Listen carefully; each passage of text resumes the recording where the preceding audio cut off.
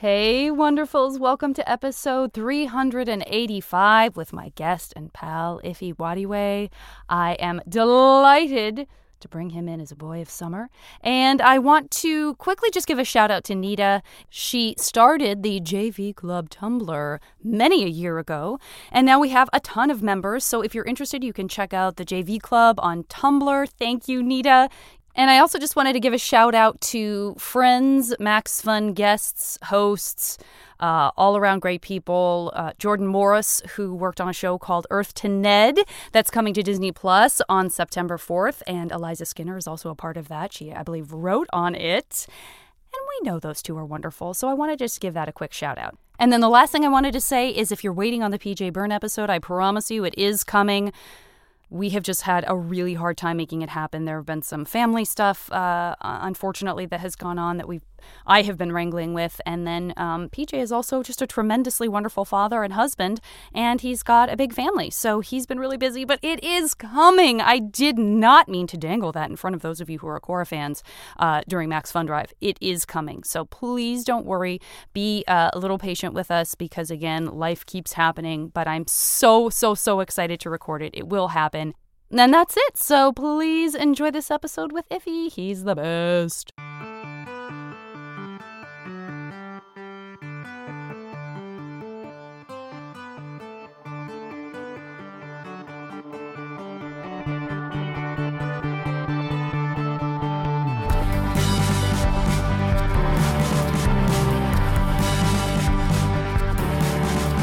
I feel like the downswings are very justified and feel like appropriately miserable in a way that I don't beat myself up too much for because it's very hard and it's very hard for many people. It's very hard not to be aware of how hard it is for very many people since the news is constantly bad.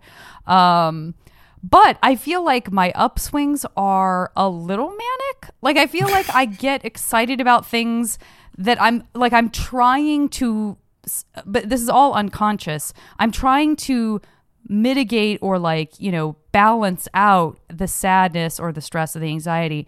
And so small things make me unreasonably excited. Yeah. I think it might be a survival, like a coping mechanism. Oh yeah. But it's lowered. only adding to the roller coaster. Like I appreciate that my body and mind are trying to swing me back up again somehow, but it also, that's part of what makes me feel crazy is that I'm like, oh my god, that hummingbird is so pretty. It's so pretty. Oh, I feel very sad now. Like I'm just it's hard to keep track of. How about you? With me, it's more that when I do have the upswings and I am feeling good about things, I almost get this survivor's remorse where it's like, oh, how dare I feel good right now. That too. Or especially because I've been doing a lot of Twitch work and the show I was doing, Super Punch, was still going, throughout all of this. So I had this huge survivor's remorse where every fund I donated to I was like, oh, I should not be able to still be working right now. This is weird. Right. So even something that you were doing that was good, making people happy and helping people, felt like a privilege that you didn't deserve. Yeah, exactly. Oh, I hear you, my friend. I hear you. Have there been any patterns for you that have kind of have sort of risen up in your day-to-day life in the last few months that were, are sort of could only be happening in these times? Because you and I are similar in that we've still been busy working on stuff. But, obviously there's an absence of other things that we would normally also have in our lives. Have any of those things been replaced? You have all the work stuff happening. Is there anything new that you're like, oh, evidently I'm this person now? Oh yeah, no, I've really, since I've had time to be stuck at home and not be I don't have time to do all this cooking, I've been cooking a lot more, and I've always enjoyed cooking, but now I'm just just around the clock trying to find like new ways to cook things, reverse searing steaks, and like buying all these like cooking items I probably would never buy because I'd be like, oh, I don't really need it. I'm just, doing the, what I need. But I bought this like 7-in-1 kind of pan thing from this place called Our Place. Like I've said, like every Instagram ad that's been targeted towards me, I've just been buying stuff from it. So much so that I think I've confused the algorithm and they're just throwing whatever they can at me. Like they marketed a backyard beekeeping kit, and I was like, who is that for? Like that is. Wait a minute. Before you say who is that for, I'm listening. Yeah. But it's like straight up like the bees will come and do the honey, but you also have to do the straight up beekeeper pulling out this like slab of honey that is covered in bees. I'm like, who just casually is ready to just unleash bees upon themselves to get some honey? I love the idea of beekeeping. I love the idea of being a beekeeper. Certainly, there are a couple of buddies. I think my friend Joy Osmansky, she lives downtown, and their roof, they have the beehive. Oh, wow. But now that you're saying that, I guess I feel like I might have missed a really important question, which was, like, did I ask her if she's going up there in, like, a white suit with a mesh thing hanging down and like handling the bees? I realize now that I guess I didn't ask that. Like maybe I thought it was gauche to ask that question when she said she had a beehive up there. But now I am, because I was afraid of bees for so long, for my whole life until I was in my 20s. That was the first time I ever got stung by one. And so I had developed like a phobia that I was allergic to them without any foundation for that. Yeah. And then I finally got stung by one, and it changed everything for me, which I've mentioned probably more than twice on the podcast in the last 8 years. But like that thus ushered in the second era of my life, my second childhood, where I was like, I love bees. Let them crawl all over me. I know what a sting feels like. It's not pleasant, but I can handle it. And they're wonderful creatures. They're just wonderful. Yeah. So part of me is like, could I be the person that lifts up the just giant slab of honey, just covered in bees, who are then in turn covered in bees, who are also covered in bees? I feel like it's like 3 layers of bees with the honey underneath. Could I do it? I like to think I could. I like to imagine myself doing it. Have I taken any steps in that direction? Oh God, no. Oh God, no. Yeah, do you think you could be the next Candyman? Because all those bees in his mouth were real. I loved that movie when I was little. I loved that movie. Yeah, no, that movie was creepy because, it took the place of Bloody Mary for a lot of kids, where it's like if you say it 3 times in the mirror, which was incorrect. In the movie, you had to say it 5 times. But if you said it 3 times in the mirror, he would appear and kill you. But listen, he was misunderstood, if memory serves. Yeah. I mean, memory, I did rewatch it recently, and I think I have to retake it and say he was not misunderstood, because he was murdered and burned for, he was an artist who was murdered and burned for daring to date a white woman during the times of the, I think it was like, slave time still. And then his revenge for that is haunting a inner city project, not white people. Instead of choosing to haunt white people for the rest of millennia, he was like, no, let's go to the disenfranchised people of color in Chicago. They deserve this. That the people who, first of all, agreed and completely don't remember, did not remember any of that, just remembered thinking at the time like that something terrible had happened to him, and that there's a sense of like, well, listen, there's a backstory to every villain, but I now realize with total horror that you're right. That being said, can't you see some scholar, or perhaps even the person who wrote the movie, being like, Well, but you see, the metaphor continues because that is what is happening. There is violence in the inner city. Like, do you know what I mean? Like, somebody could sort of still justify, like, I'm not saying it's right, but I am saying it's apt. Yes. The British Bernard Rose screenwriter of Candyman, I 1,000% can believe that is his take. It gets worse and worse. It just gets worse and worse. I recently did a deep dive, so I got all the tea on Candyman and why it is good and bad. You got all the tea. You got all the tea. Yeah, oh, someone got mad at me. They were real mad because they were like, "He's one of my favorite, horror stories," and it's a black dude. I was like, "Oh, it's great, but it's still very bad." It's like, oh god. Well, that's it. That's just another example of sort of, and this is going to continue to happen, and I think. It's easy for me to say this from every place that I come from, but I think I guess I just continue to hope that we understand the continuum and we understand like how we are all continuing to evolve. Some people faster than others, but like plonk any of us down at the age we are now, like 100 years from now, 100 years ago, we all want to think that we would be the most woke people in that world, but we probably would just be living in the environment that we were living in then and doing the best we could. I don't know. It's complicated, but that's the thing, right? Is that like in my mind as a young person, I think I felt that way too. I think I was like, yeah, it's about fucking time there was, something that was sort of like not just a bunch of like white teenagers having sex, being da-da-da-da. Like, I think I thought, at the time, I think I do feel like I was like, this is rooted in something real. Like, not, you know what I mean? That it was like, this is important in some way. Like, it feels more sophisticated. It feels like it's saying something. It feels like, but being too young to really be able to grasp what it was. And then totally, I feel like those are people now who are like, I'm sorry, it was about what now? What happened? Oh, when you say it like that, it sounds really bad. Like...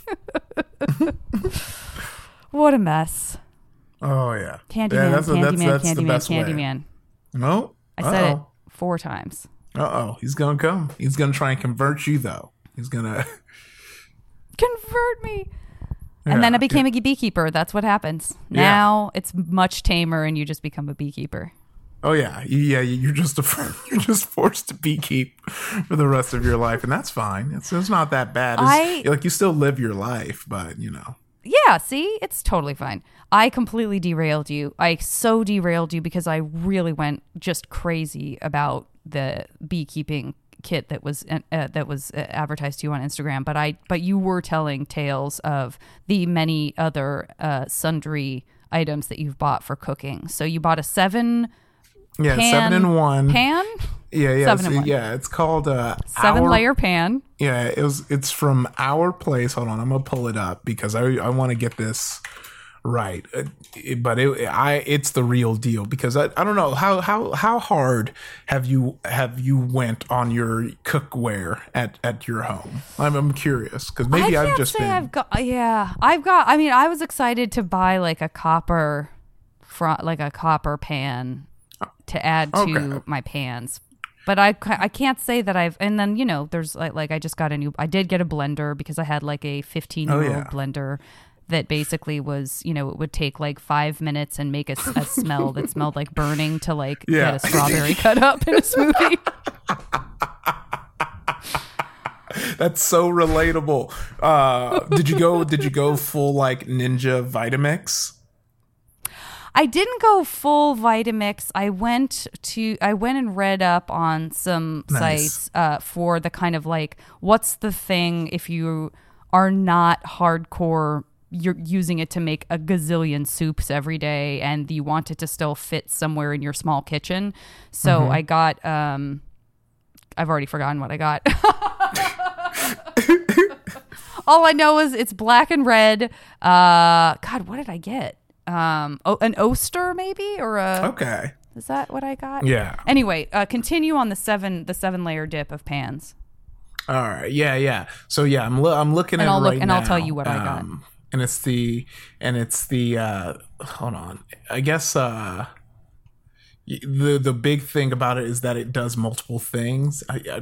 But so it has like, so what all comes with it is it has like almost like a cast exterior, and then the inside of it is like this nonstick interior to it. But they say it serves as a fry pan, saute pan, steamer, skillet, saucier, saucepan, nonstick pan, spatula, and spoon rest, because it comes with a wooden spatula that has like an insert where you can just rest it on the pan itself. And I've used it for the past 3 days, and I was able to make eggs and then just clean it with a paper towel like they do in the commercials, and that's been a big thing for me, because I've had many nonsticks that have claimed to be nonstick, and I make eggs in it and there's still egg residue. And I was like, what does nonstick mean? Because every nonstick pan I've bought has definitely stuck. And this is the first time I've owned one where it's like, it cooked clean, and then it comes with an insert, a steamer insert, and you can it's a basket that fits in it perfectly, and you can use it to steam. And I used it to steam some broccoli, so it's the real deal. Which for $145, I would hope it is. But very happy with it, and it looks cute. I'm gonna email it to you so you can see exactly what I'm talking about. Yeah, please do. In the meantime, I can tell you that I got the Oster, I don't know if it's Oster, the Oster Versa blender. The Oster Versa blender.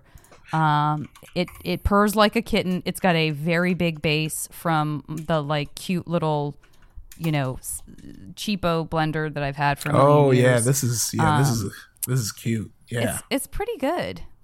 Yeah, but it's big. But that base is still big. Yeah. Now, but it's definitely already, I feel a sense of I better start blending way more.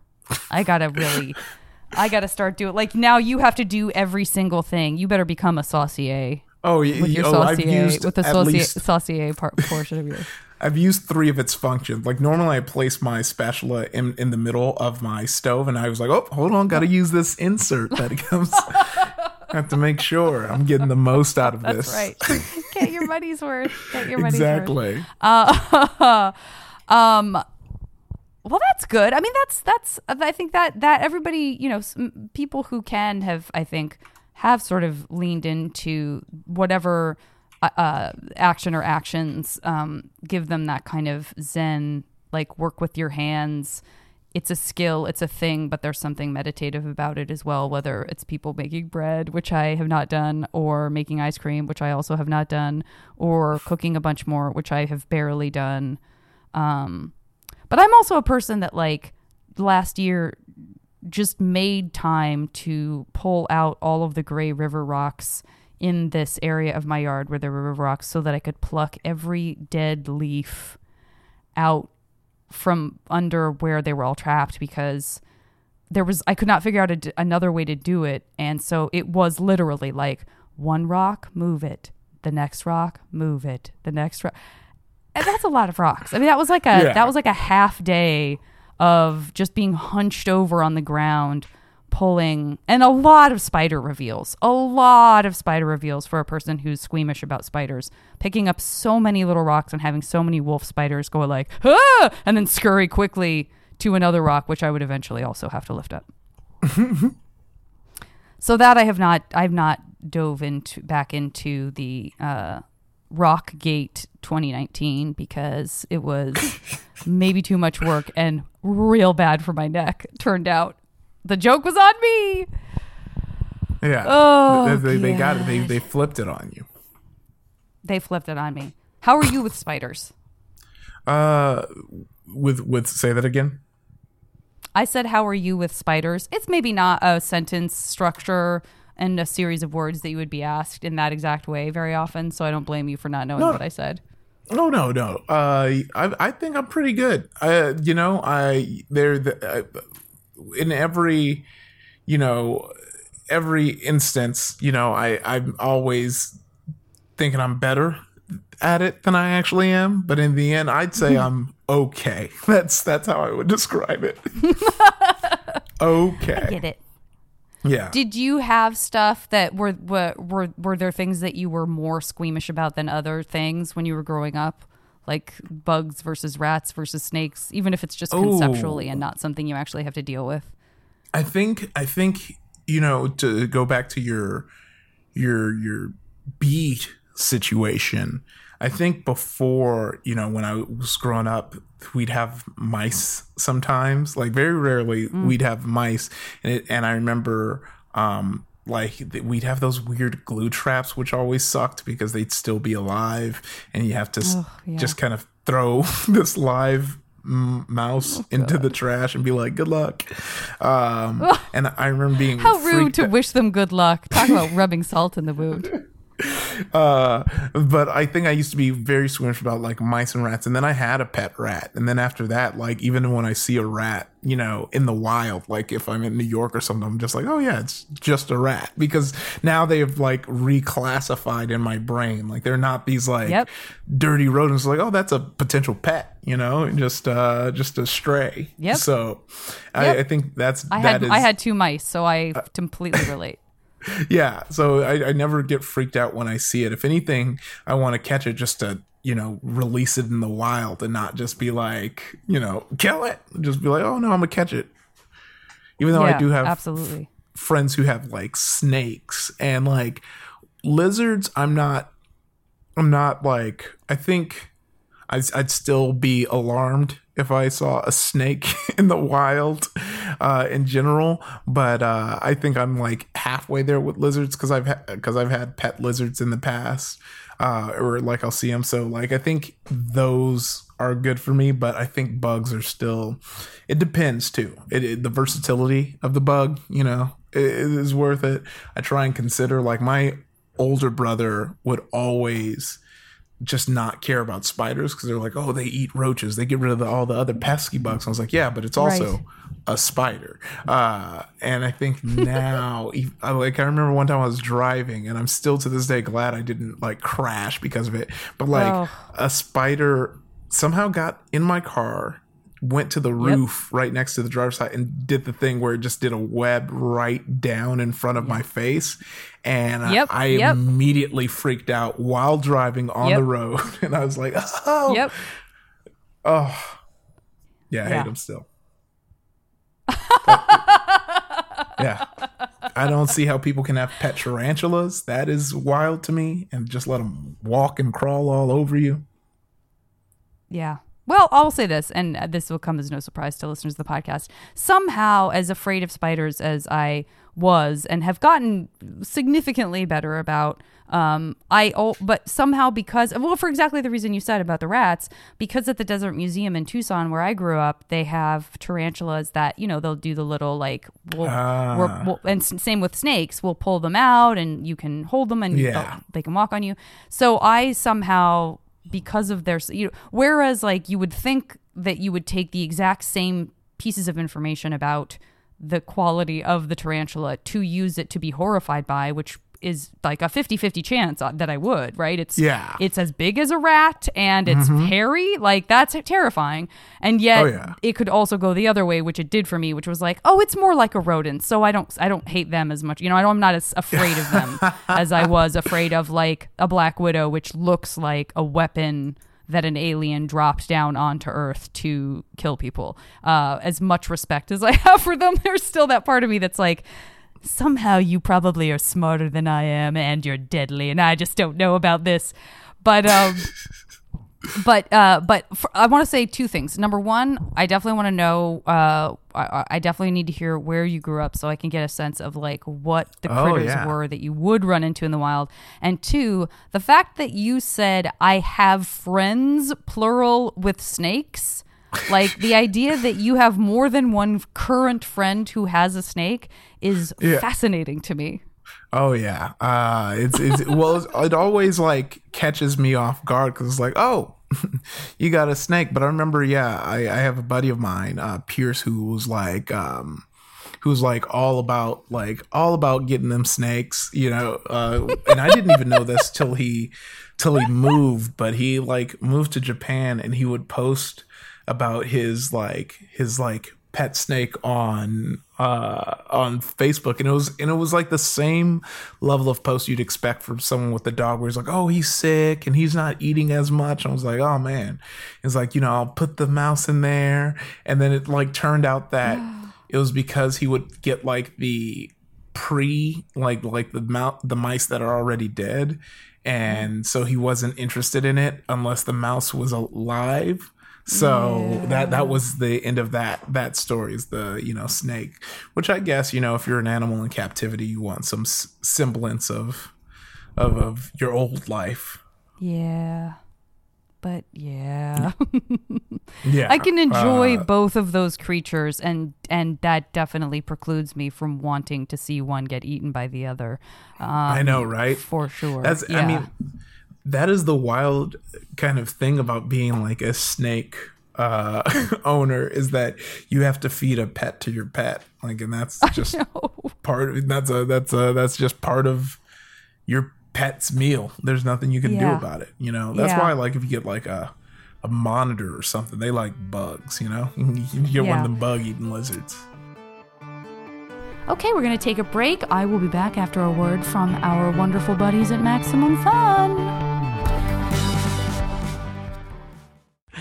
1, 2, 1, 2, 3, 4. Hi, everybody. My name is Justin McElroy. I'm Sydney McElroy. We're both doctors, and Nope, just me. okay. Well, Sydney's a doctor, and I'm a medical enthusiast, and we create Sawbones, a marital tour of misguided medicine. Every week I dig through the annals of medical history to bring you the wildest, grossest, sometimes dumbest tales of ways we've tried to treat people throughout history. And lately, we do a lot of modern fake medicine because everything's a disaster, but it's slightly less of a disaster every Friday, right here on MaximumFun.org, as we bring you Sawbones, a marital tour of misguided medicine. And remember, don't drill a hole in your head.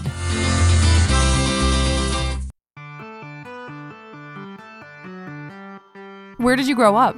Oh, I grew up in LA. I'm in LA. Okay, all right. So what critters we got? We do have some snakes for you. We have some good wolf spiders. Were you in like the city proper? Were you or were you somewhere kind of where I am, where like there's still some critters around? Well, I was in Compton, and then I went to high school in Downey. So like, for me, it was interesting because I guess the part, like, lizards were rare, because I remember the lizard that I did have a pet was one that I found in my like neighborhood, and I was like real surprised. And so I had that lizard, but then over here, because now I'm in Highland Park, and me and Naomi will be bouncing around, and they're everywhere, like it's really it's really wild. I'm like, oh no, lizards are everywhere. It felt so new to me when I was younger, but I'm like, no, they're just out here, just living their best lives. Yeah.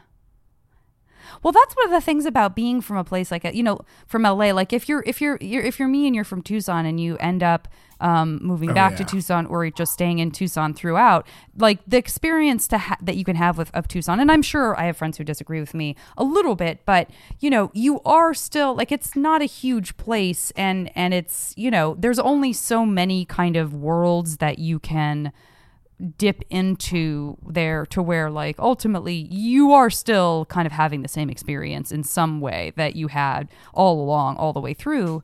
But LA is so different and disparate, and you can be in the LA area and it could be like living 6 different lives, just depending on what you're doing and where you're living, right? Oh, 100%. Like, you can have, like, if you have someone who grew up like in Santa Monica, your Long Beaches, Redondo Beach, all of the beach cities, you have this more like beach town vibe of folks who are like way more chill, maybe into surfing. And then you go to your like LAs and stuff, and those are more like LA proper and downtown. You got this more like metro city vibe for them.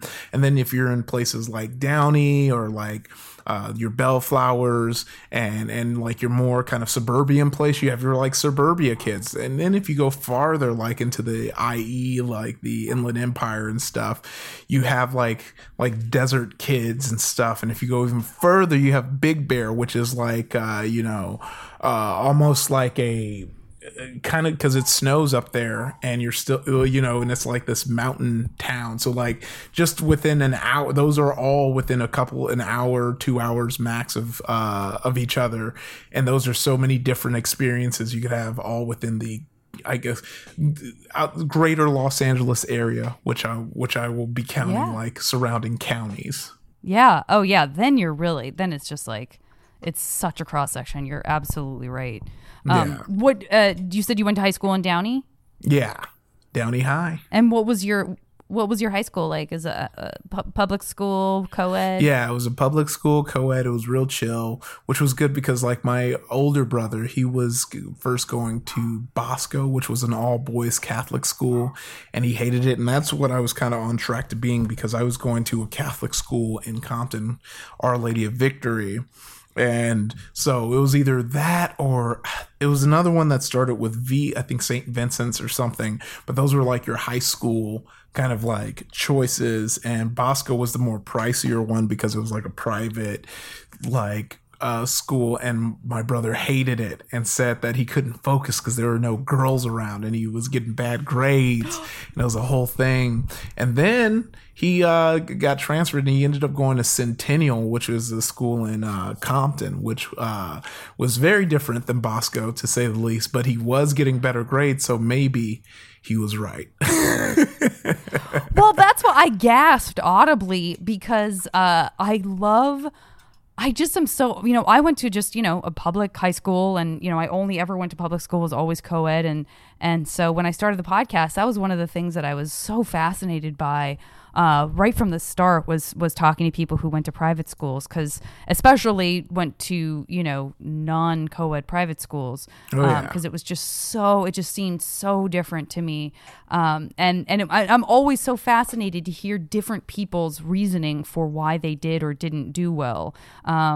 You know what I mean? Like it's because I always say like, I don't know. I mean, maybe I would have done fine at an all-girls school. I kind of do feel like there was a different energy that perhaps brought a different kind of desire to do well or to blow something off or whatever, just depending on the kind of kids I was around and whether or not they were, you know, whatever gender. So I'm interested to hear that, because, you know, a lot of times people say, oh, I went to private school and it was much easier to focus because we didn't have, you know, boys or we didn't have girls or whatever. But I always kind of feel like I might have felt like your brother. I think I might have been like, this isn't working for me. Yeah. But that's also just because what I was used to, you know? Yeah. So you kind of escaped having to perhaps find that out for yourself, if it would have maybe been the same or not worked quite so well for you, by him being the family lab rat, as it were. Yeah. And then you ended up going to the school that you went to, and you liked it. Yeah, we were going to Downey. I was still in Compton at the time, and then the Centennial was rough. You know, that's also the same school Kendrick Lamar went to, and it was you know, my brother's first day there, he saw like this huge fight between this girl and the you know, gang there, and so he came with a lot of stories. So my parents, I think, were already like, well, they're not going to go there. So what they did was our uncle lived in Downey, and for the first few years, we were just using his address to go, because we started going to school in Downey like my 8th grade year. And then Downey was the school that I transferred to from Sussman, which was the middle school I went to. But it was always like the threat from my dad, whereas if I don't get good grades or if I don't act right, he's going to make me go to Centennial, like my brother did. So that was their kind of representation for it. So I think that was, he was a test of multiple levels, because first he was a test of this Bosco experiment that didn't work, and then the Centennial experiment. While he did have good grades, I think they didn't like just the atmosphere that he was forced to grow up in. So by the time it came time for us to go to high school, they were like, all right, well, we're just going to have y'all go to Downey. And then somewhere along the way, the school figured out that we weren't in Downey, and then we did have to move to Downey proper. Oh, they did. Yeah. And at that point, yeah, I always think, I definitely know people that did the same thing, and yeah, I guess I always think like if they're good kids who are doing well or decently, just good all around kids, and like you've gotten away with it long enough. I guess in my mind, I'm like, wouldn't you just? Which is a very, again, naive thing to say. Like, I'm not an administrator of the school district. I don't know what the conversations look like. But, your gut instinct as an outsider is to be like, but wouldn't you just be like, well, like, wag your finger, like, you got away with it and that was wrong. But we're not going to, like, kick you out or make you, like, it's like that what's done is done. You're here now. You're a productive, member of this little community of students. Like, you can stick around. So they found out, and they were like, you better rectify this one way or the other, but we're not going to let you come here if you're just using your uncle's address. Basically, yeah. they're like, no, you gotta. It's real wild, yeah. I mean, that's general, once again, the bigger conversation of systemic racism and the allocations of funds and such.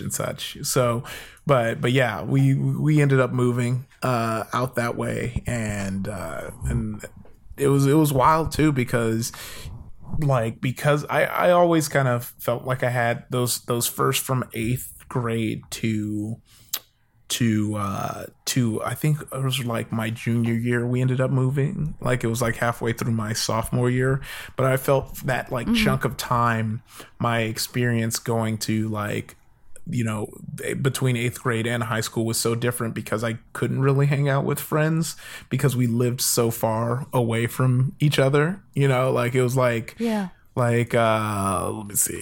I'm gonna see how far it was. I mean, there was a train that we could take, but it was like, it was, like there's like this like interesting level of freedom you have as a kid. Like, you have the freedom of like, you can move about as you want in that like chunk of time between school is being done and go and you being home. But like what would happen is we'd go to school, and then we'd walk from school back to our uncle's house, and we'd wait there till our parents got off of work, which was around 5. So there was this like, 2 to 3 hour frame of time where we we did have the freedom, but like 2 to 3 hours compared to like, if your parents come home at 5, and as long as you're home by 7, you're good.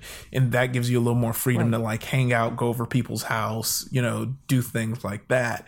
It kind of changed. It just kind of made it hard to kind of have some like real chill, kicking it fun. That's what all the kids call it, right? Real chill, kicking it fun. That's what we've absolutely call. I mean, I think that's like legally what you have to call it now. 100%. A lot has changed in the last few years.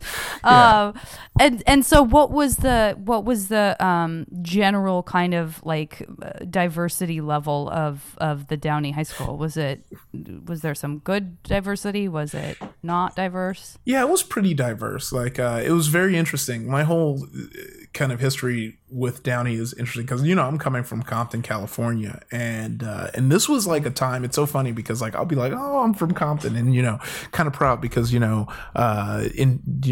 Outta Compton, the movie made it real cool to be from Compton. But at the time, I didn't tell people I was from Compton because like if people knew you were from Compton, there was this idea of like, oh, then you must be in gangs and you must be, I got to be scared of you. So like I was telling people I was from Downey, which is funny because now people tease me, especially like my friends from Downey, when if I do say I'm from Compton, they'll be like, you're from Downey. I was like, no, I'm actually not. I spent 2 years max living within that city.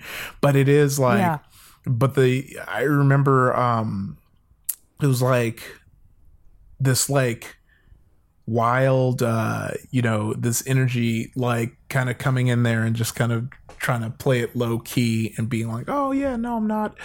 I'm from around these parts, but it was like pretty chill because that's how I got on this tangent.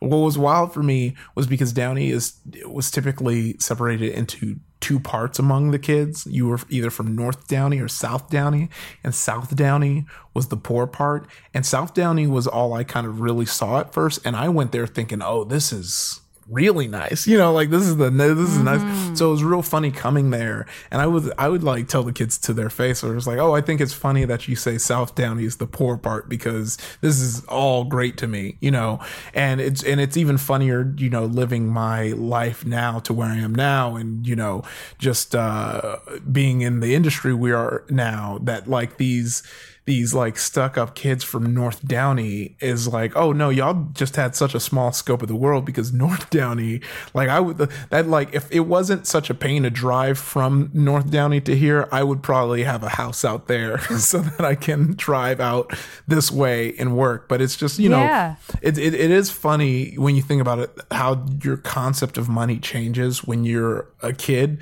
because like I remember, like if you give a kid like from K through like 5th grade $20, it's like you've given them $100. And then if you're in high school and you have like $100, I mean, this is all using the way money was when I was a kid. This doesn't account for inflation. But when I was a kid, if you had $100, like sometimes on a birthday you got $100, you were like, oh, the world was your oyster. You were like, oh, what can I do with all this? Because you don't have as many expenses as an adult.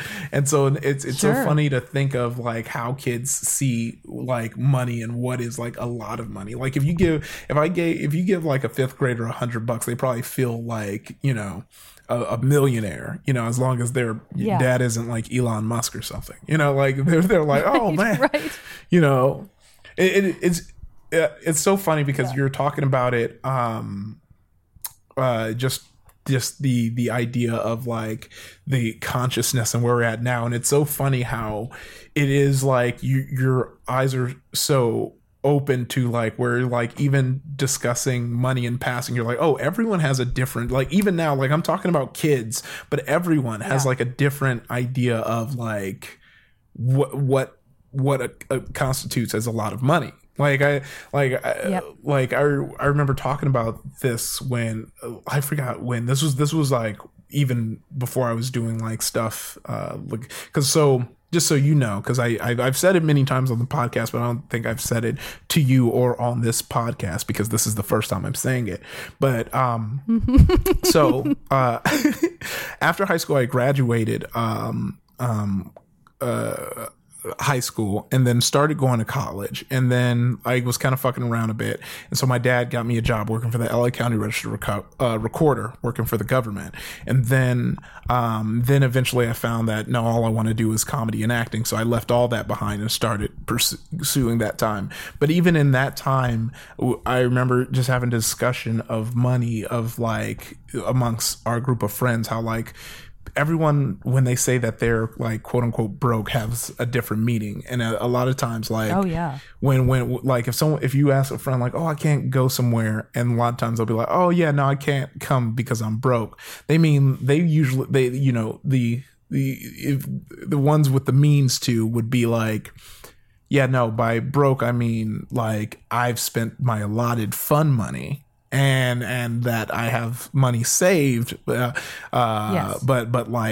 I just don't have the money to spend for that. And lots of times, especially in my early 20s, for actually a huge chunk of my life, actually until recently, kind of, when I said I was broke, I meant like there was $0 or less in my bank account. like that's what I mean when I say I'm broke, because and my dad always used to get on me for this, but like I've always been of the kind of like idea of just like, why save, live for the moment.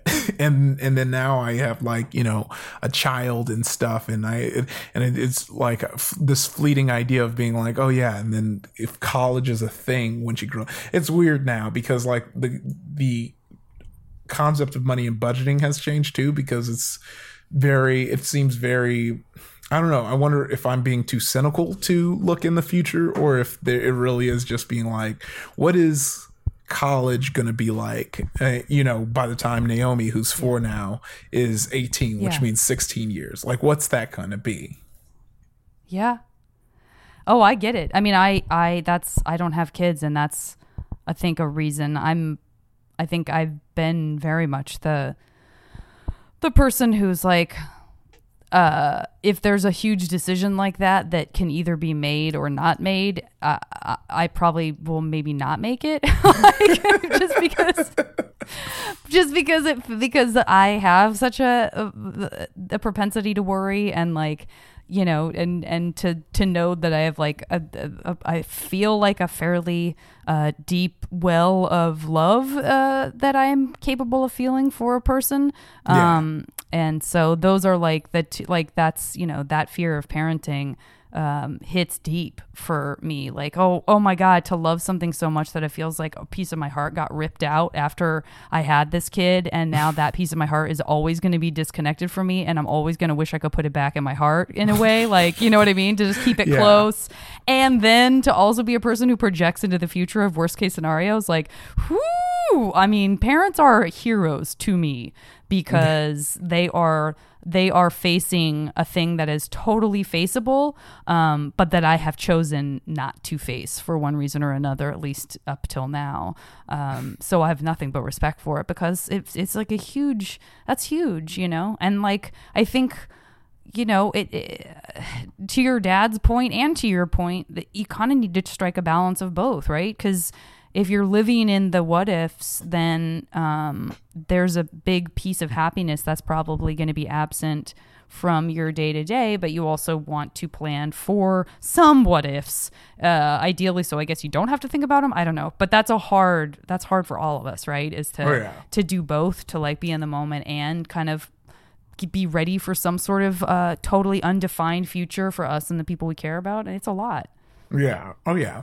It definitely added to my like understanding, because like, being in, my dad, is from Nigeria, and he, an immigrant from Nigeria.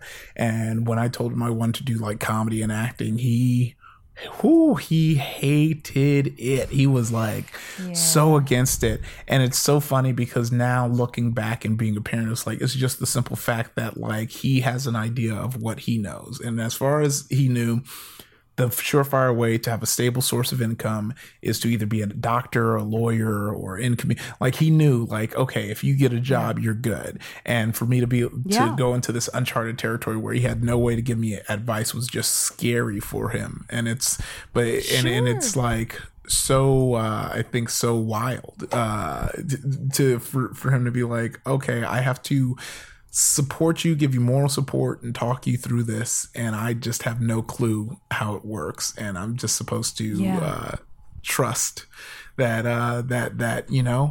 it's going to work out. And it's like, yeah, you kind of do. Absolutely. And of course, like, once you start bringing in the like Twitch of it all, I mean, it should, in some ways it shouldn't be that totally like unique and sort of unheard of for anyone over a certain age, that's one of the most recent ways that you could earn a living, that our parents are like, I don't even know what you're saying to me. What are you even saying to me right now? What are you saying? Like, what is this? But in a sense, you're like, well, you know how you watch professional athletes, or like you turn on a game and like you watch like a football player playing a game. You know what I mean? Like, there's ways that it totally makes sense, that it does feel like a natural extension of that if you kind of sit with that, or if you spend some time in the Twitch world. But for, like, if I try to tell my dad like, oh, well, let me just give you like a background of like the history of Twitch and stuff, my dad would be like, this means, I don't know what no, what? Like, he just wouldn't accept it. He'd be like, I don't know what you mean. Yeah. So it's just like, it's not even like, but it's cool, and it works, and it's awesome. And like, but it's just not necessarily something, you want to talk about telling someone you want to get into comedy. Then this is just my assumption. I just know that like telling my dad that I want to be an actor that has a shape and a form to it, whether our parents think it's a good idea or not, that feels relatable in a way that when you start talking about Twitch or like gaming or anything like that, that sort of feels like even a further step away from a parent's comprehension of like, what do I say? Like, how do I support, like, other than to just be like, sounds good. Yeah. I know it is like wild because I mean, there's just so much. It really, like, if you are an overthinker, you will overthink, but it is like this wildness to it where it's like, because like there's an element where you're like, okay, I think I over like think my interactions with Naomi, because I'm like, well, how I talk to her and how I the things I let her put up from me is also going to reflect how she deals with the men in her life. So I have to make sure I like respect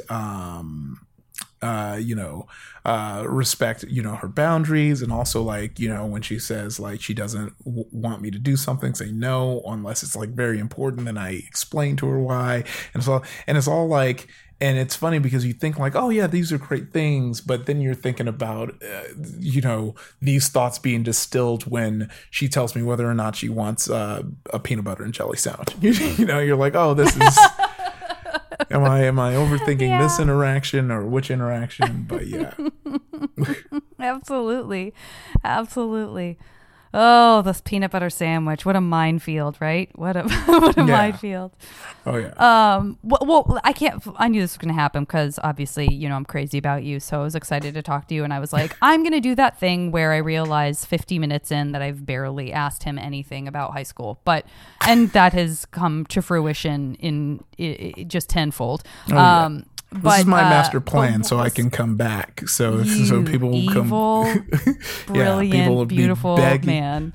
Begging for more. I will be back. I will be, and I have no problem with that at all. That being said, in some sort of attempt to get us to this MASH game that I like to play at the end of an episode, I do want to get a sense, a little bit more of a sense for the listener of what you were into when you were in high school. Were you talked about realizing you want to get plugged into acting and comedy at a certain point. Was that something that you were dabbling in at all in Downey, or was that much later to come that you were into other stuff? That's such a good question, because here's where that kind of confusion comes into play. I've always wanted to act since I was young, because of shows like, all that, and all the, the 90s were like real big for young actors. Like they really were put propped up. And so I was so into it. But like I had a dad from Nigeria who had no clue as to what to do with that. And my mom, is from Louisiana. And I'm sure she probably would have thought to be like, oh, you should probably do like drama or something. But I was staying with my dad at the time. And my dad was so opposed to the idea that he'd try and be like, well, you do this or do that. So I was into it. So into it that, in LA, this is another one of those regional things. But during the summers, during high school, they would have these like commercials. I was like, do you want to be an actor or a model or a singer? Call this number and we'll help you do it. And it was like specifically targeted towards teens. And I kept seeing it all one summer. Didn't see it. I mean, I didn't sign up, didn't call. And I regretted it the whole next school year, because all the these shows are still coming out, and I'm like, this could have been me. So then at the end of the school year, I like made up my mind. I was like, I'm gonna sign up, I'm gonna call that number and become a famous actor. That's gonna happen. That's what's gonna happen. So when I was signing everyone's yearbook, I left an autograph in the yearbook, because that was my big thing of like, this is going to be such a treat, because I'm, they don't know, but like next year I'm going to be this big time actor, and then they're going to have they're gonna have, you know, this autograph in their book, you know, like they're gonna have this gorgeous autograph. So I was like, they don't even know the gift I'm giving them right now. I was so feeling myself. And then like that year, that summer, that ad never played once, like not a single time. So was it like possibly because like it was a total scam and like the entire business 100%. like got shut I'm down? almost 100% sure that's exactly what happened.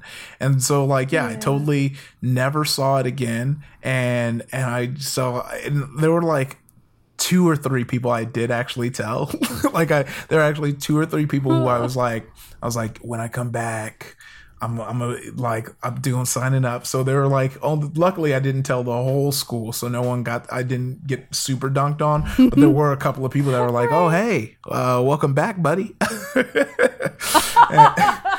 And I was real, but outside of that, I feel like the first part of like my freshman to junior year was me doing everything and laying the foundation of everything I implement on my nerdy Twitch side of my life. Like I was getting real into anime, I wanted to be like an artist. So I would draw. That was another thing my dad talked me out of, but I would draw my own comics and upload them to this forum. And they would do this thing called fight clubs where you would establish a story. Everyone introduces their characters and everyone would take turns in the fight doing one to like 2 pages of a comic of the fight going down. And so I was like uploading. That's cool. Yeah, I was uploading those comics. I had my own website for my comics called Evolution Mangas, where I was like me, my friend, and like one other artist were uploading our like comic pages up. So I was doing a lot of that and playing lots of video games. And the acting side really didn't come till senior when like it finally hit me like, oh, I should do a drama class if I like, and I didn't do a drama class. What happened is I was doing comedy sports. I started doing improv my senior year of high school. I was doing short form and I did that. And then the teacher wanted to get some of the improvisers on the As You Like It show. So then that's when I started doing some drama. Got it.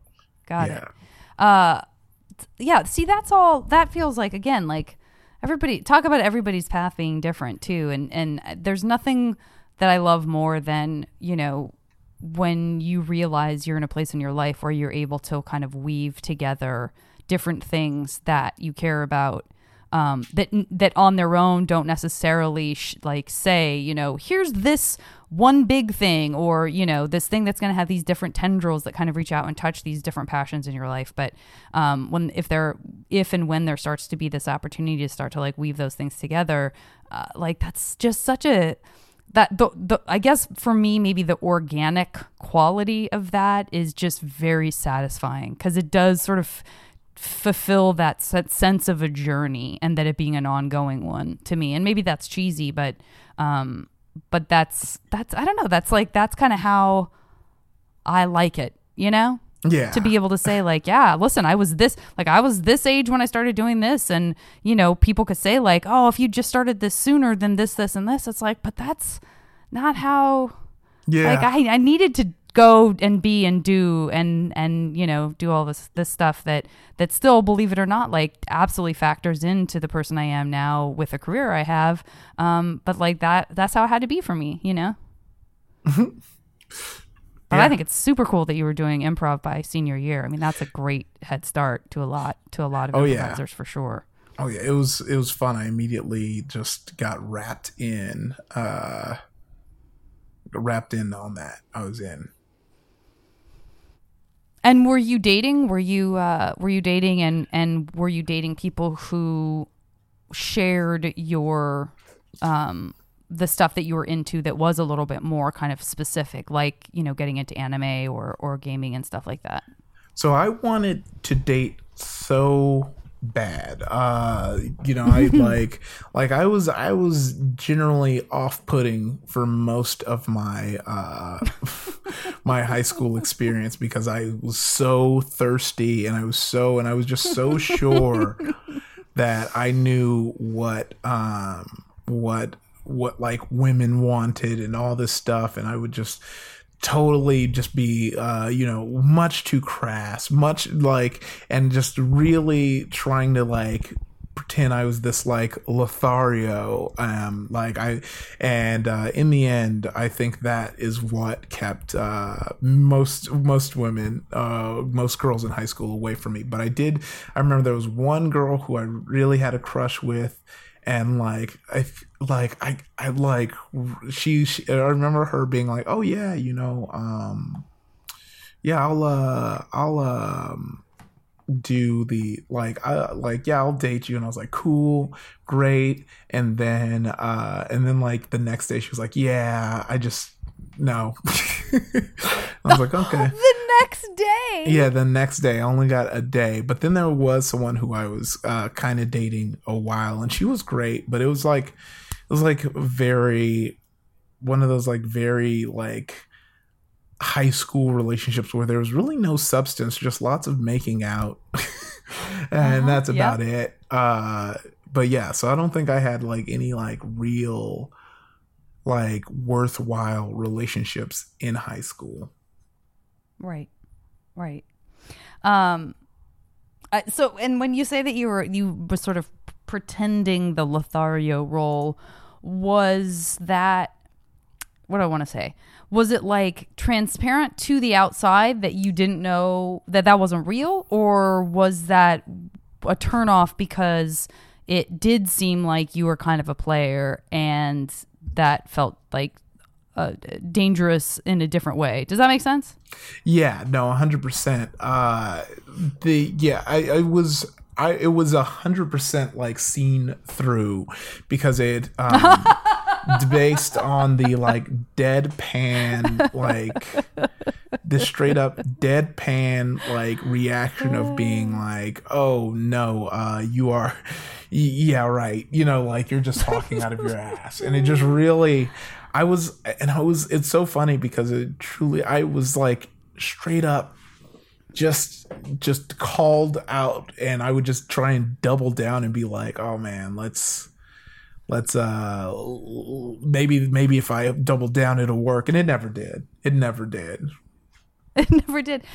I hate to bring this up because it feels like it's such a cliche, and it shows the limitations of the scope of what many of us think of culturally when we think of movies from a certain era. But like, it does sound a little bit Ducky from Pretty in Pink to me, just a little bit. Yeah. Again, there's I'm sure a billion other comparisons that could get made, but they maybe for better or for worse didn't become as iconic long term as Ducky, who, when John Cryer still refers to himself as Ducky, it stuck. Yeah. Like refers to himself in the third person as like, I know what you're thinking. Why is Ducky involved in a true crime podcast?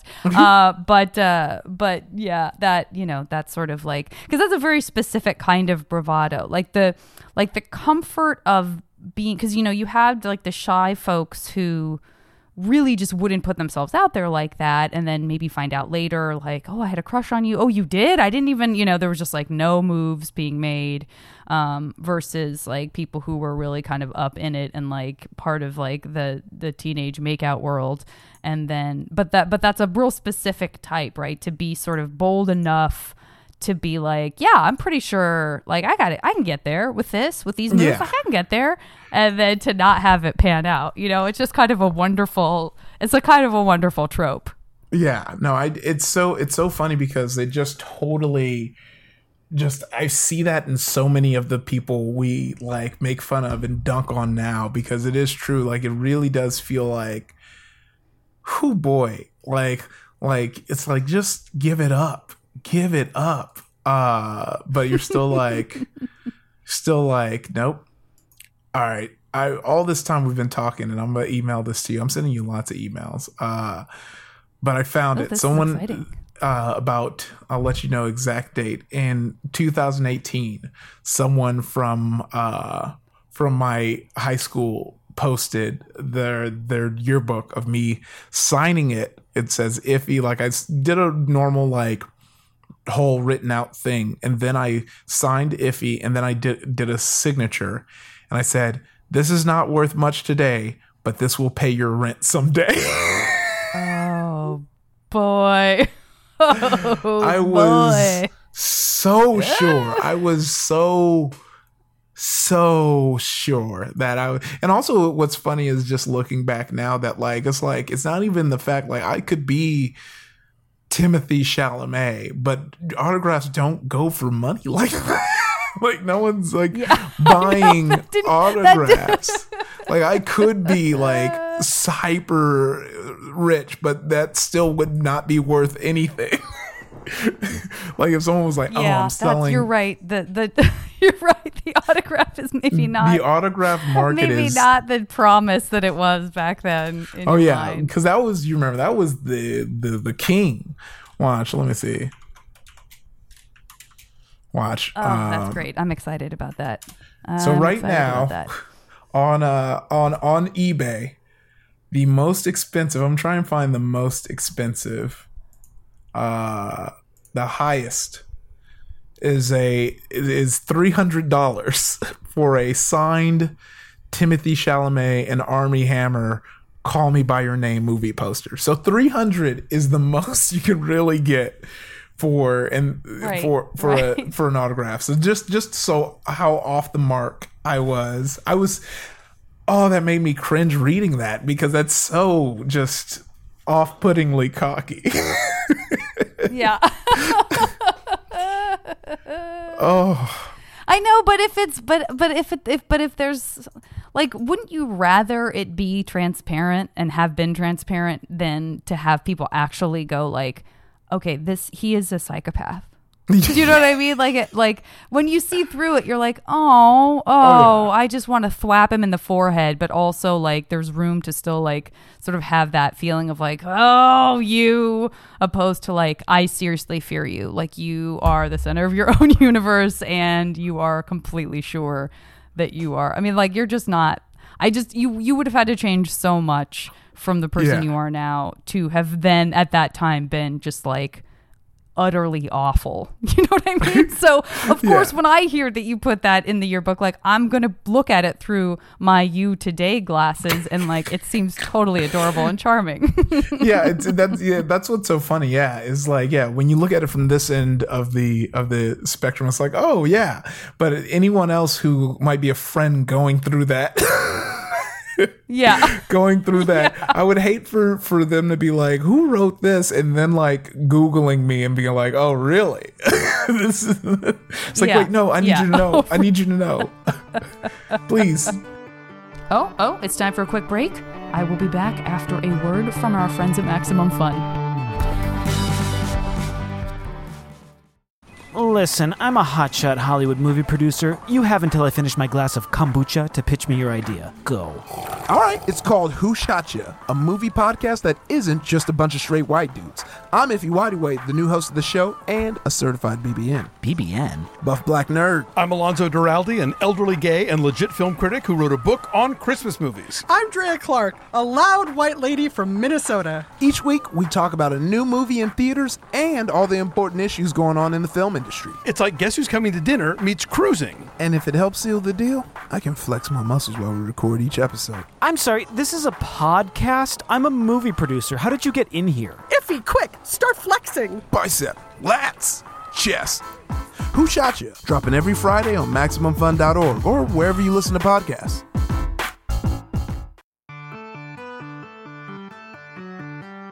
Okay, I want to get into this MASH game with you.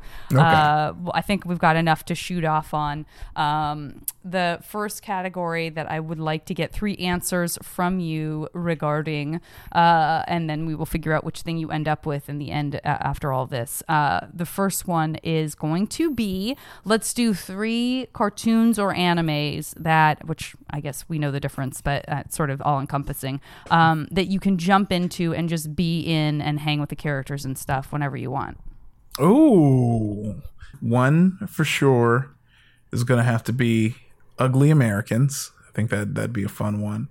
The next would be an anime called Gintama. I think that'd be fun. And then I think the last, it's so funny because like there's ones that I love that I think people might think that I'd want to pick, which is like a Dragon Ball Z, but that one is you're always fighting for your life. Like, like I definitely want to pick a chill one where I don't have to fight for my life. Just exhausting all the time. Yeah. Let's see. And then I think my last pick, which will be my final one, which will be the one that I'm capping this off with. You take your time. You take your time. I think My Neighbor Totoro, or are we talking about like serialized and not movies? I just realized I might be cheating, but no, you're there. I feel there's no cheating. I feel there's no cheating. This is because we're creating your ideal alternate universe world. So I put the reins on your hands on that one.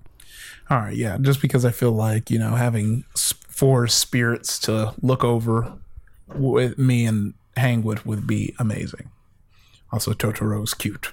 I would sleep in the tree with Totoro. Okay, great. All right, great. Okay, next category. Let's do 3. I'm going to do this one because it's just a big favorite of mine. 3 foods that in this reality are either, you're allergic to, or they're like you want to eat a bunch of it, but you feel sick pretty quick because you're not a 6-year-old child who can eat a bag of M&Ms and not feel like, and I mean a big bag. Or it can be something too, like within this category also, like a thing that you've had that, you got somewhere special that you're like, oh, why can't I have that every day? Why does it have to be 100 miles away or what have you? So these 3 things we're going to give you in perpetuity with 0 ramifications. Eat as much as you want. Ooh, I think, and only foods, not drinks. You know what? We can throw some drinks in there. Sure. Okay. Well, definitely gonna have horchata. Probably gonna say, nice. That I can have so much of. And then while we're still on that train, I'm probably gonna say tres leches cake. Lots of dairy, but we're gonna close out strong with That's some. That's what this is for. With some beef ribs, and I'd say the beef ribs from, we'll say Franklin's. Beef ribs from Franklin's. Great. Okay. From Franklin's. Okay.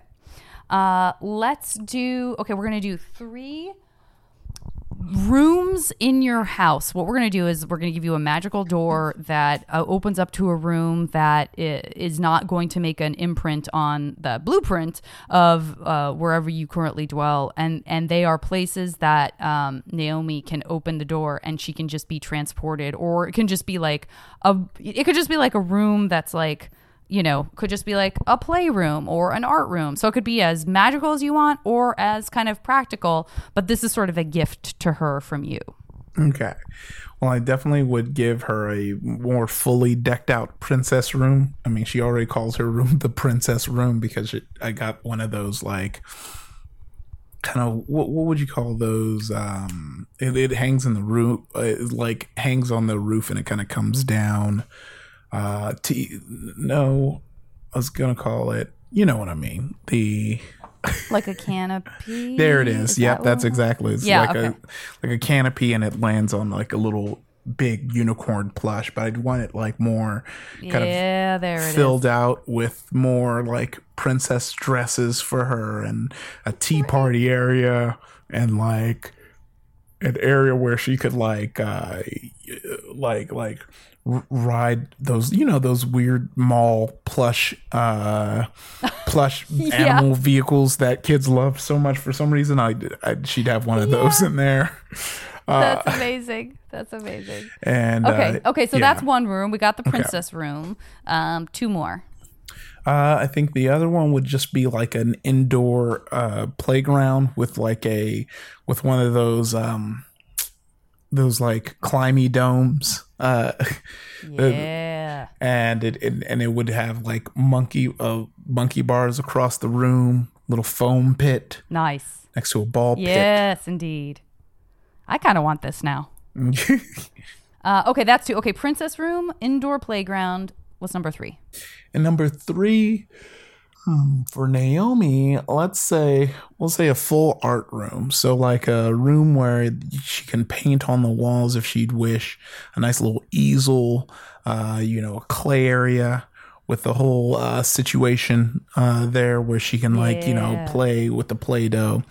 And she would hopefully remember to put it back in the container so it doesn't harden. This is a magical room, so it magically puts that back. Although that's not going to teach her any rules, so maybe she should have to be the one who puts them back. Okay, definitely beautiful. that. Okay, I want all of those rooms for myself. Do I want a princess room? I guess I could live without a princess room. Okay, next one. Let's do 3 places in the world that we're going to give you the ability to teleport to that you would love to have a second home. Even if you've never been there, just kind of the idea of why you think you would like it is also totally acceptable and cool. One of the places that I've promised myself I'd try and end up in if Naomi goes to college and I'm still single is a cabin somewhere in the plains of Sweden in complete solitude, wooden cabin, and I could near a lake. So it teleports me there to a completely in the middle of the plains cabin in Sweden. Great. 2 more. The second one would definitely be a beachside town. Definitely maybe oceanside. They really have nice waves down there. I used to really be into surfing. So, this I'd be like a beach bum. The whole house would smell like sex wax. And, Great. Catch wave. Okay, what's number 3? Number 3 would be the final element of these plethora of elements, which would be like a mountain cabin, probably somewhere just to be fancy. I'd say somewhere one of the snowier parts of Europe. There was like one. Microsoft does these things where like they'll show like a landscape and it'll look gorgeous and they'll tell you where it is and you'll try and remember it because you're like, I need to visit that place, but you'll forget anyway. Yes, indeed. But I'd say one of the snowy places in a cabin. But near a town. That's very easy for me to picture too. Yeah. Yeah. I love it. Okay. Near a town. That's key. Yeah. Yeah. In case of emergency. Yeah. We'll get a St. Bernard up there with a casket, a little thing in its chin of rum or whatever. But he's drunk. So it's like, how are you going to help people out if you're drunk? He is wasted. Okay. Next one. You mentioned singledom in your last answers, but in this MASH game, we do give you the opportunity for some romance/sexy times. Any person, any character from anything, any age, any era. So, it could be somebody from the 30s. It could be, somebody from a book, anything. 3 people that you would love to have a romance with in this alternate universe. Okay. Marissa Tomei, number 1, off top of the dome. Fantastic. And then I think I would also say, Megan Thee Stallion, number 2, right there. Great. And this one's a deep cut, so let me go ahead and get the name extremely correct. But she was in a movie called Wild Zero, which was featuring the Japanese punk band Guitar Wolf. And it seems like after my much done research after, she was like a model at the time. And then like after that, you really don't hear anything about her again. But Haruka Nakaijo. Okay. So those are my 3. Okay. Great. Okay. Next category, 3 90s shows that you can jump into and hang out with the characters whenever you want. Ooh, 3 90s shows that you can jump into. I got to take it back to your point about it being a good era for the kids. Oh, yeah. Well, definitely Moesha. I always want to hang with the Moesha folks. I got to work with Brandy on the show The Game that I was on BET for a handful of episodes. And I was like unnecessary. Like I was pretty starstruck.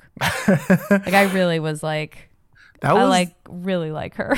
That was our like childhood and like our all like we all were on the Brandy train. She had The Boy Is Mine, like that's 100%. Yeah. So I don't blame you. I would be the same. I would be just completely starstruck. I would say I would kick it in Will's crew, in the Fresh Prince. Yep. And last but not least, I would hang out in the lobby of that hotel in the Wayans Bros. Great. Great. Okay, awesome. Okay, and then second to last category, 3 artists.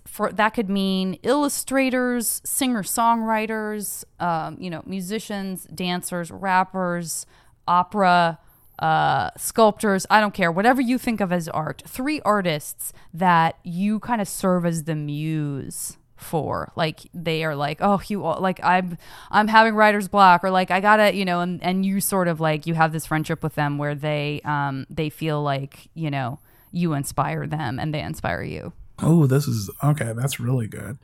One for me would be Takashi Murakami. I really like his art. Oh yeah. I think the other, if we're doing dreams, I'd say the other is Beyonce. Let her come to me. Let's inspire each other. Yeah. And I think I'd really like although time would be limited, Martin Scorsese, because maybe him being inspired by me will add a little more black people to his movies. Oh my God.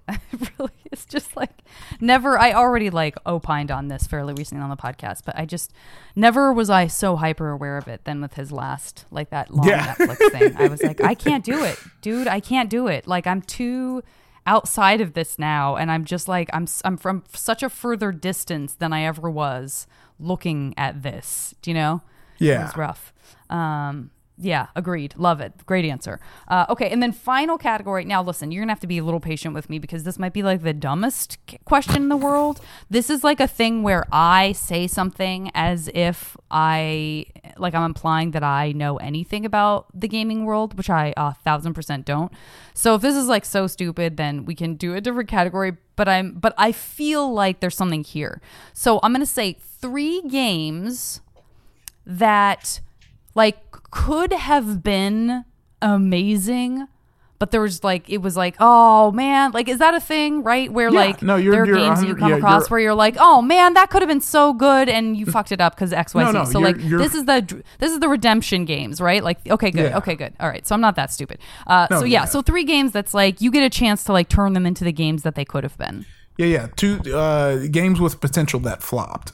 I think one would be Lawbreakers. Lawbreakers was this game that was supposed to be this a fun PvP shooter game that Cliff Bleszinski, the guy who made Gears of War, was really excited about, and it just came and went with a quickness. It popped up, did not do well, and people have thus moved on. You're not going to see anyone playing that anytime soon. So that one, I'd say the new Tom Clancy Ghost Recon game, because it was in this fun force locale, and they're still updating it, they're still trying to keep it going. But the thing with games that's so interesting is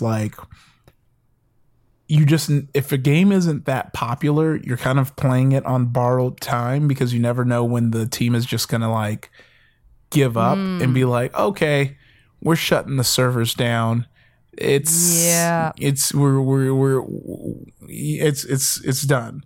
And I think another game that recently happened to, which was a real bummer, Let me see. And I actually was enjoying it, and what kind of sucks is that like, yeah, sometimes it just is just like the game didn't because we're in an interesting time where a lot of games just kind of have like borrowed time. Like there's so many games that like if your game doesn't pop off, it kind of just gets pushed to the side, and then another game steps up. And so there's a really fun game called Dead by Daylight, which is a 4v1 game, and one player plays a killer and the other players play the survivor. And in that game, you know, it's real fun because, you know, you have to turn on all these generators before the killer gets you. They have a lot of fun cross promotion. Like they have Pyramid Head from Silent Hill, Freddy Krueger's in the game, Michael Myers is in the game as the Shape. And the Saw is in it. So all the horror genres have worked with this game, and it's really fun. And so they tried to do an action version of this game where it was called Death Garden Blood Harvest, where it was really cool because I really do like the world building in video games, even when it's not like heavily done in, like, it was kind of this like these blood sports where like it's people who, if they were like for some reason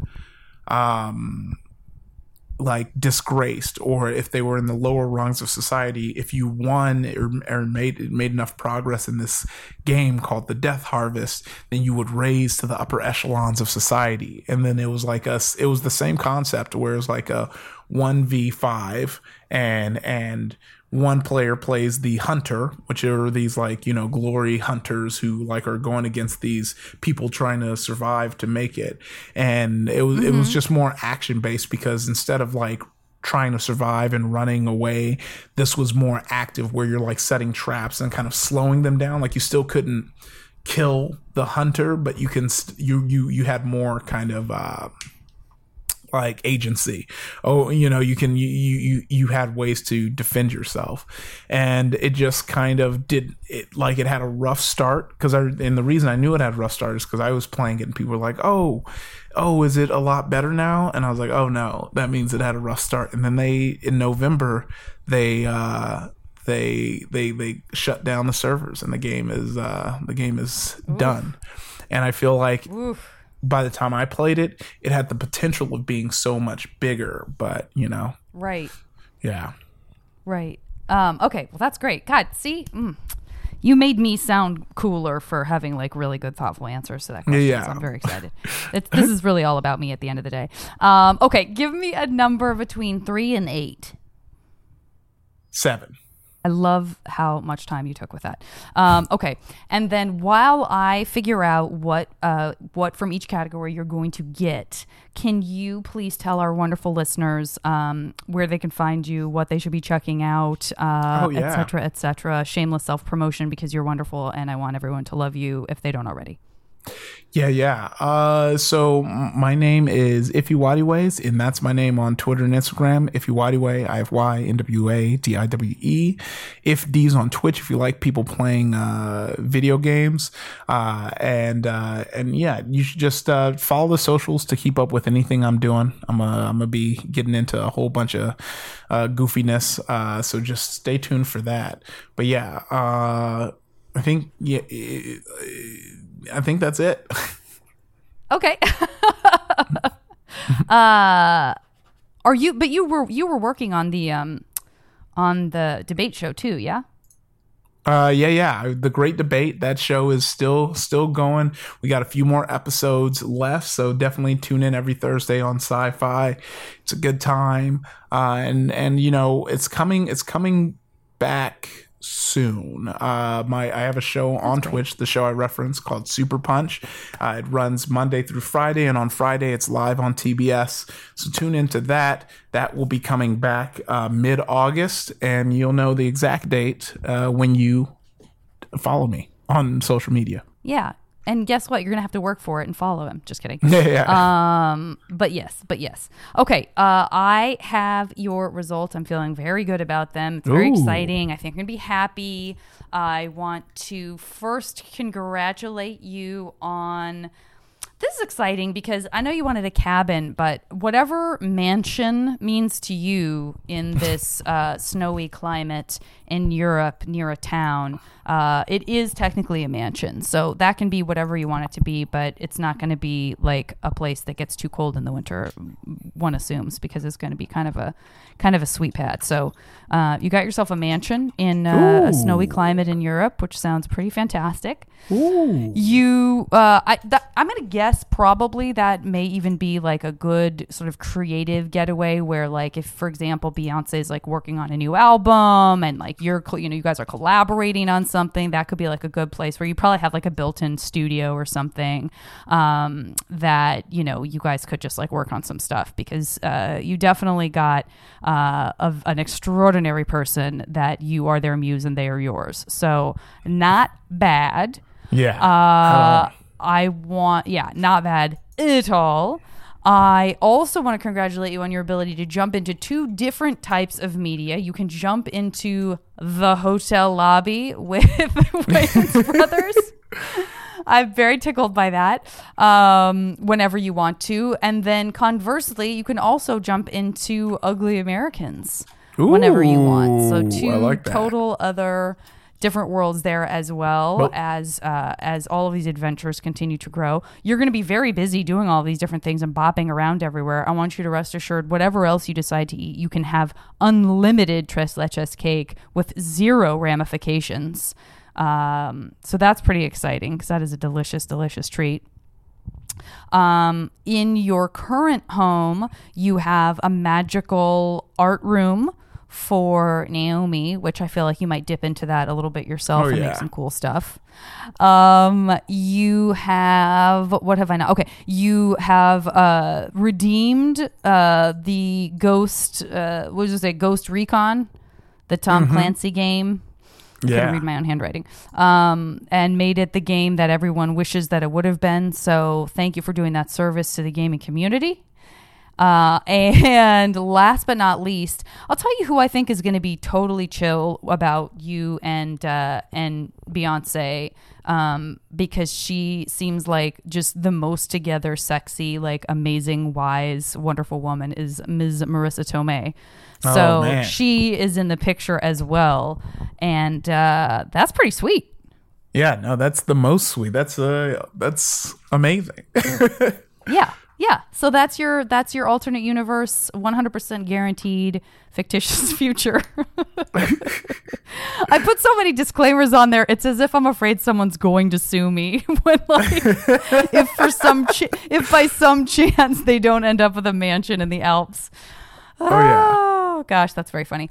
Okay, my darling, this has been so much fun. I've kept you on longer than I meant to, so thank you for humoring me. The final piece of this very strange and clunky puzzle I like to call a podcast is when I podcast the Sweet, Sweet Gentleman over the summer. I have been known to call it the Boys of Summer series. I have been known to ask a friend to sing spontaneously a snippet of the song Boys of Summer by Don Henley, but it is also not a song that everyone knows nor needs to know. So if you have a different summery kind of a song, or a song that you think of when you think of summer, I invite you to give us a brief little snippet of that instead. Oh yeah, I mean, that was a lot I just threw at you.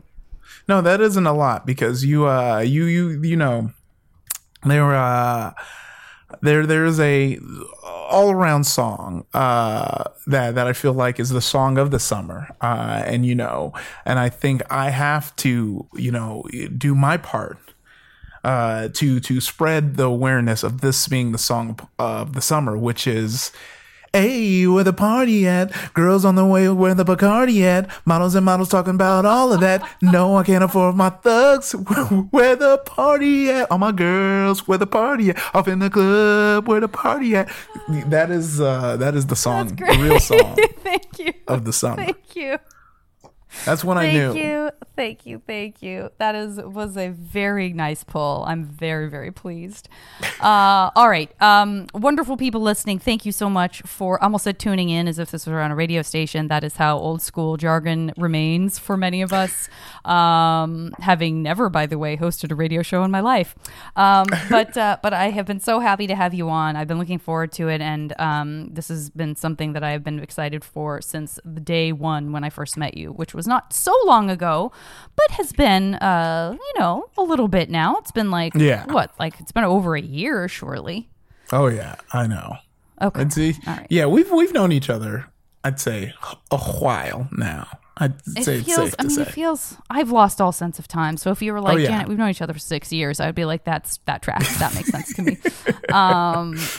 So okay, all right. I will let you continue with your beautiful life, with your beautiful family, and I will talk to those of you who will listen next time on the podcast. Yeah, sounds good. The show is recorded by me and edited by Julian Burrell. And as always, the JV Club theme song is Back Before We Were Brittle by the amazing Say Hi. Hey, remember when we could save kittens from trees or lunch on skyscrapers, bring the villains to their knees. Maybe we should. MaximumFun.org. Comedy and culture. Artist owned. Audience supported.